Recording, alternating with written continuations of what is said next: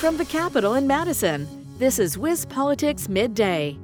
Hello, everybody. I'm Adam Kelnhofer with WisPolitics.com, and on today's Midday podcast, brought to you by Spectrum, I stole the microphone from WisBusiness.com editor Stephanie Hoff, and I did that because she's here to talk to us about some very important coronavirus and health updates. So, we are seeing a lot more people outside and indoors not wearing masks and also getting vaccinated. And the CDC just released some new guidelines on mask wearing for vaccinated and unvaccinated people. So, Stephanie, the next time I go to the restaurant with my mother, do we both have to wear masks, considering we are both fully vaccinated? Adam, what you just described is kind of this hodgepodge of recommendations, guidance, and restrictions that everyone's trying to navigate right now. These new guidelines from CDC, this is just guidance. And the guidance is that if you are fully vaccinated, you don't need to wear a mask in most cases.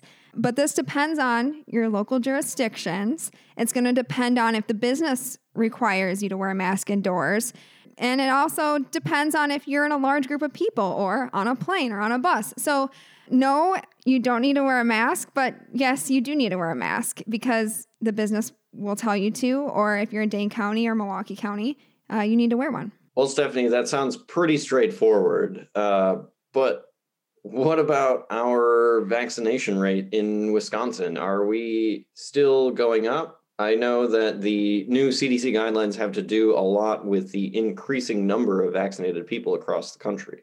Yeah, and every time we talk about Wisconsin's rankings, it feels like we're on ESPN or something. And except in this case, Wisconsin is always leading, which is good news. So yeah, Wisconsin leads the Midwest in getting its vaccine supply into arms. It actually ranks number 2 in the nation right now. But this might also have to do with Wisconsin taking in less supply in general from the federal government. So the Department of Health Services has seen a significant reduction in the request from vaccinators for doses. The state's actually ordering just 13% of what it gets allocated from the federal government. So with new rules from the Biden administration, whatever states don't order, that gets pulled together, and then it goes to states that request more than what they're allocated. So every week, we do still have the option of ordering our full allocation, which probably will come in handy because kids are not eligible for the Pfizer vaccine. That's another piece of news we got from the CDC this week. There's about 300,000 kids ages 12 to 15 in Wisconsin. They're all eligible to get the Pfizer, just the Pfizer. So that's kind of a new bit of news too this week.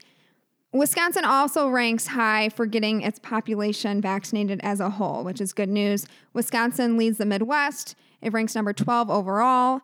And if we take a look at our counties, Dane County, Door County, and Bayfield County are leading the pack in Wisconsin. These three have more than half of their residents fully vaccinated, and then more than 60% of residents in Dane and Door counties have started their vaccine series. And Stephanie, now that larger mass vaccination sites are starting to close across Wisconsin, where can those who are unvaccinated find shots? Yeah, well, I'm glad you mentioned that these larger clinics are starting to close because we've already gotten those eager people that wanted to get vaccinated. They're vaccinated. And now the state is kind of shifting its approach to get those people who are maybe waiting to see how this vaccine rollout goes, or people that are more hesitant about the vaccine for one reason or another. And so you're going to find more clinics now popping up at maybe your place of work because businesses can reach out and request a mobile clinic or a pop-up clinic.